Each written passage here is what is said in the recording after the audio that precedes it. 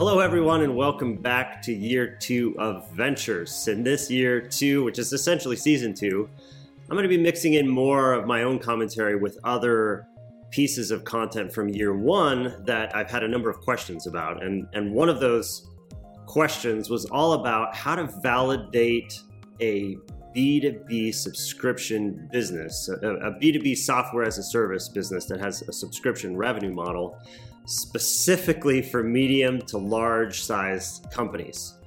And I refer everybody to episode 12 to get more information about this particular topic. I love how Patrick and Brian in their company VendorHawk, which they started from an idea all the way to a successful exit to ServiceNow within 3 years. I refer you back to episode 12 for the fuller conversation, which I'd highly recommend.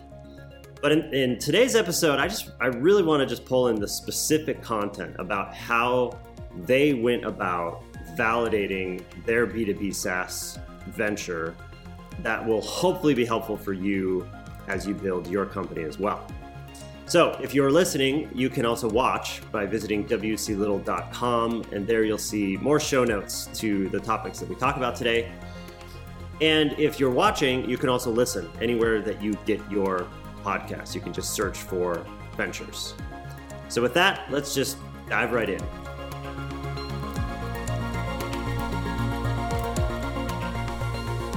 I think the thing that was really important for us is, Brian, when you jumped in, we basically said, okay, here's the problem. How can we take these, we had 20 customers we'd done interviews for. And Will, you were very adamant. You're like, go selling the idea. And I'm like, don't you need a software product to sell? And the first things that you taught me was like, actually go and try to take the problem and turn that into a proposal for a solution. And so when you taught me about Balsamiq, I quickly jumped onto Balsamiq and realized, I could actually build software here on Balsamiq, these wireframes. Problem was I accidentally built about a year and a half or 2 years of roadmap in about like 3 or 4 days on Balsamiq. And I didn't realize it was a lot of work. But yeah, at the time we were doing this on the side of our day job. So we both still had day jobs. We were definitely hustling the evenings and early mornings. But yeah, I remember we built Balsamiq wireframes based off a couple hypotheses we had in our interviews. One of them was, is managing renewals a really difficult thing, And we said, if we think it's difficult, so here's one UI. Here's another one on maybe saving money is one. And very quickly, we actually got some feedback, and some people were excited about renewals and actually paid us as early customers, and on the promise of, hey, your subscription will start in 4 months from now, I think we said, which is when it was like, all right, that's when you have to have real software. But we sold our first 2 contracts on wireframes alone, like not a line of code. And then quickly we started iterating, and Brian, you can talk about how we shifted maybe away from renewals to the other stuff. Sure. And one thing to note on that process with the wireframing is we're pretty intentional about writing down the hypotheses we're testing as we're going through this. I think some people can be confused about lean and how to approach it. And I think this piece of intentionally writing down what is the hypothesis I'm testing, how am I going to test this, that was something we did through this process. I think one example with the wireframes was there are kind of 2 angles we were looking at. One was the software evaluation that people are trying to sort through, or is it actually managing the software I already have? And so we created 2 different experiences related to those things and how people responded to those experiences. From that process, from the wireframes, it was clear that managing software we already have is the problem to go after, both in terms of managing renewals and also in terms of how can I save money on I know I'm wasting money on this. How can I save money? So from there, we had some ideas of how can we quickly identify savings to speed up the sales process and get people excited about the product. So that's when we built very tiny MVP demos where we would integrate with an individual software product. They could hook it up in about 5 minutes and then see instant savings. So G Suite was the first one we did, and then we did Salesforce shortly after that. And once we had just that quick demo with some of these people, once they saw the number right away, it was really exciting and continued to drive momentum. So maybe backing up a minute, I imagine a lot of entrepreneurs listening in are surprised and curious about how on earth you were able to sell actual contracts to people with wireframes. Can you explain a little bit more about how exactly you pulled that off? Because I remember there were some interesting strategies and tactics you went about during that process. Yeah. I had some. Again, I come from enterprise sales background, also inside sales as well. So all of this is virtual, over Zoom and things like that. The key thing is creating this concept of an alpha group, right? So so we're not even in beta, right? So alpha is, hey, here's this thing. I'm going to show you what it looks like, click through the wireframes. But we had this thing called an alpha group agreement. And it was essentially a 1.5 page document that walked through some real basic, here's what you're going to do for me as an alpha group member. You're going to give me some feedback 2 or 3 times between when you sign and when we launch the MVP. Also, you're gonna give me feedback on the changes that you make. So every time we make changes, you need to give your time. But in exchange for them giving their feedback, they got a couple things. So one, from a sales perspective, they had to get their contract started, about 4 months from when they signed. They had to pay now, right? That's the important thing. They need to pay now and vote with their dollar that it actually makes sense. The contract, it was technically like a 16-month contract, but it starts, and then we could refund that money 100% up to 60 days after the start of the contract. So after the launch of the product. Right. So what I'm doing is I'm giving them no reason to say no. All they're doing is they're putting their money in my bank account for 6 months, and I'm not going to use that or pretend that it's mine until day 61. Right. So those were a couple of the things that we did.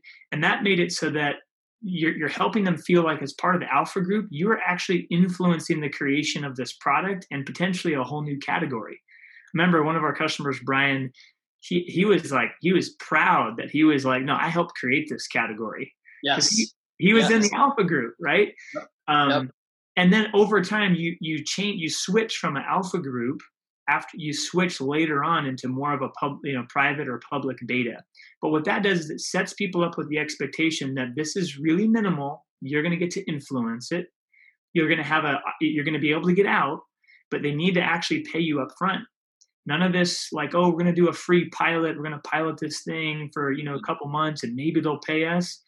Maybe if you have to.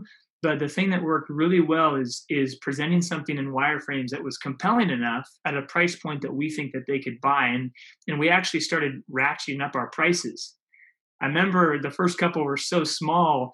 By the fourth one, I just doubled the price in my head and the customer still paid it. And I was like, oh, maybe I should have done that again. Maybe I should have quadrupled it. So those are just some examples of how you test out the price, but you make it irresistible. If it's really a problem and it's really going to solve their problem, what the wireframe you're showing them, and of course your CTO thinks he can build it or she can build it, right? They have to be able to build it in the 4-month window and then continue to iterate. But that's how we got that to work. So the alpha group contract, you get them to sign it, and then they're on the hook for a whole year, and then they would renew. So, yeah. And I think one key point to highlight here is that the key hypothesis we're testing is this problem painful enough that somebody will pay for it? And this is a real proof point. If they actually write you a check for your product, that's a great proof point that you're on the right track. Before you even have a product. Yes. And so for those not familiar, what was the problem that you were solving? You mentioned asking a generic question about managing multiple SaaS subscriptions, but where did you settle into? Because a lot of people are very curious, like, how did you get somebody to pay money up front? What was the value proposition?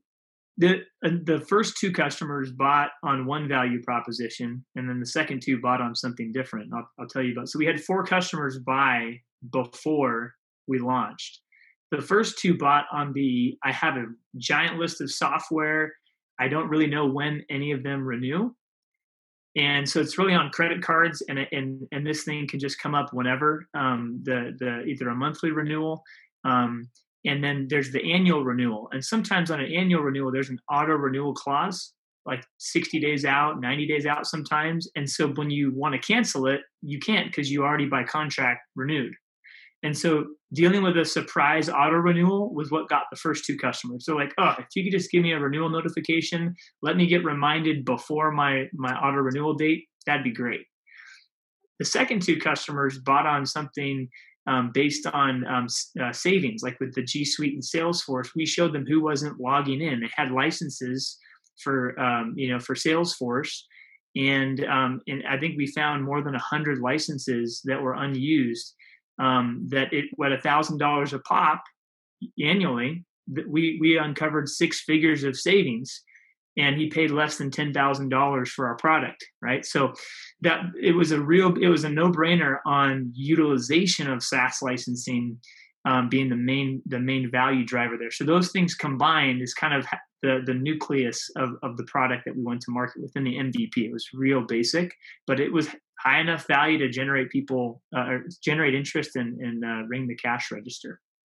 And how did you even navigate your way into a decision maker at an enterprise who could make a decision to pay money for something like that? Because that's often a challenge, especially people who don't have a background in sales. What advice would you have for those type of people? Yeah, I think the best thing I could share would be you have to think through all of the connections that you have, and asking those connections if they know of somebody at their. I mean, most of those people probably work at a company. Most of them, if they work at a company, someone in that company. This is for B2B software. Somebody in that company probably would hopefully take an email from them, and that's where we got our first several. Is just referrals within companies. This is business to business software sales. The other thing is we did go ahead and look at some top tech companies. I think it was our 5th customer was actually my very first cold call. I felt like God was playing a joke on me, because I'm like, all right, Lord, I'm going to go ahead and call some people. And I called the first person. VP of IT picked up his phone, a number that I came in and I found him through the directory. So I had a general number. You find him in the directory. He answered his phone. I told him the 30-second, yeah, you probably have a lot of software you don't really know what you're doing with. And he's like, oh, yeah, it's painful. I'm like, well, I don't have time to talk now, and neither do you, which is true if you cold call somebody. I don't have time to talk now, but maybe next week you have some time to talk. I could just grab 15, 20 minutes. I can see if you're wasting a bunch of money. He goes, sure. What day is good? And before I knew it, I did a cold call and got that first person. So just general number, find the name in the directory through the phone tree, and, pray that they pick up the phone. So those are a couple examples, Will, of how to do that. So Brian, from your perspective, you have a CEO, a startup CEO out there hustling and selling. Yeah, he's writing checks that you're going to have to cash here at some point. What's going through your brain when you're thinking, I gotta get this thing built? Oh man, yeah. So I think I sometimes frustrated Patrick, but I was in the MVP piece. I was always focusing on the M. What's truly minimal here? Yeah. So I was always finding ways. What can we whittle down in what we're selling that's still valuable, and still viable, but that I can actually do? Because I was the only person working on the product at this point, and we were moonlighting too, and we had families, so we only had a limited time to work on this. But honestly, it was an incredibly intense year for me. I was working nights, weekends, early mornings to get this MVP out the door. One thing we did do in the alpha group is we put some scope of the product in the contract, but we made it fudgeable. So it was more like high level feature descriptions and not like screenshots and the full on definition of our product, so that we could actually fudge a little bit on scope as we approach that 4-month deadline. That was helpful. Second is about 6 months in, I was starting to burn out a bit. And I remember a key call that we had with you, Will. We were considering bringing on some contract help and paying cash for it. But you coached us to, hey, see if you can find a co-founder who can come on as a developer with you. They'll be bought in. You won't have to pay cash. You can pay them in equity. And so later on in the process, we brought on a third co-founder who was a principal engineer for us, and that really helped take some of the pressure off of me and helped us accelerate the product.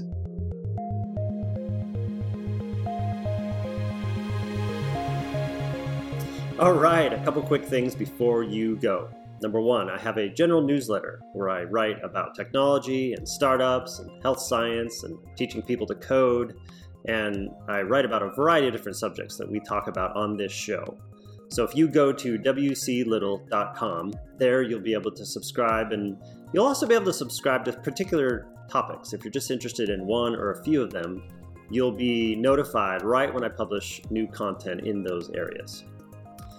Number two, my partners and I at Proto Ventures have a portfolio company called Startup Rocket. If you go to startuprocket.com, there you'll be able to receive coaching guides and customize an operations framework for you and your team and your advisors to be on the same page in terms of what is the appropriate next step for you and your entrepreneurial journey. And finally, if you wouldn't mind leaving a review anywhere that you have listened to this podcast or watched this podcast, it'd be super helpful to help those who might be interested in consuming this content as well. Thank you.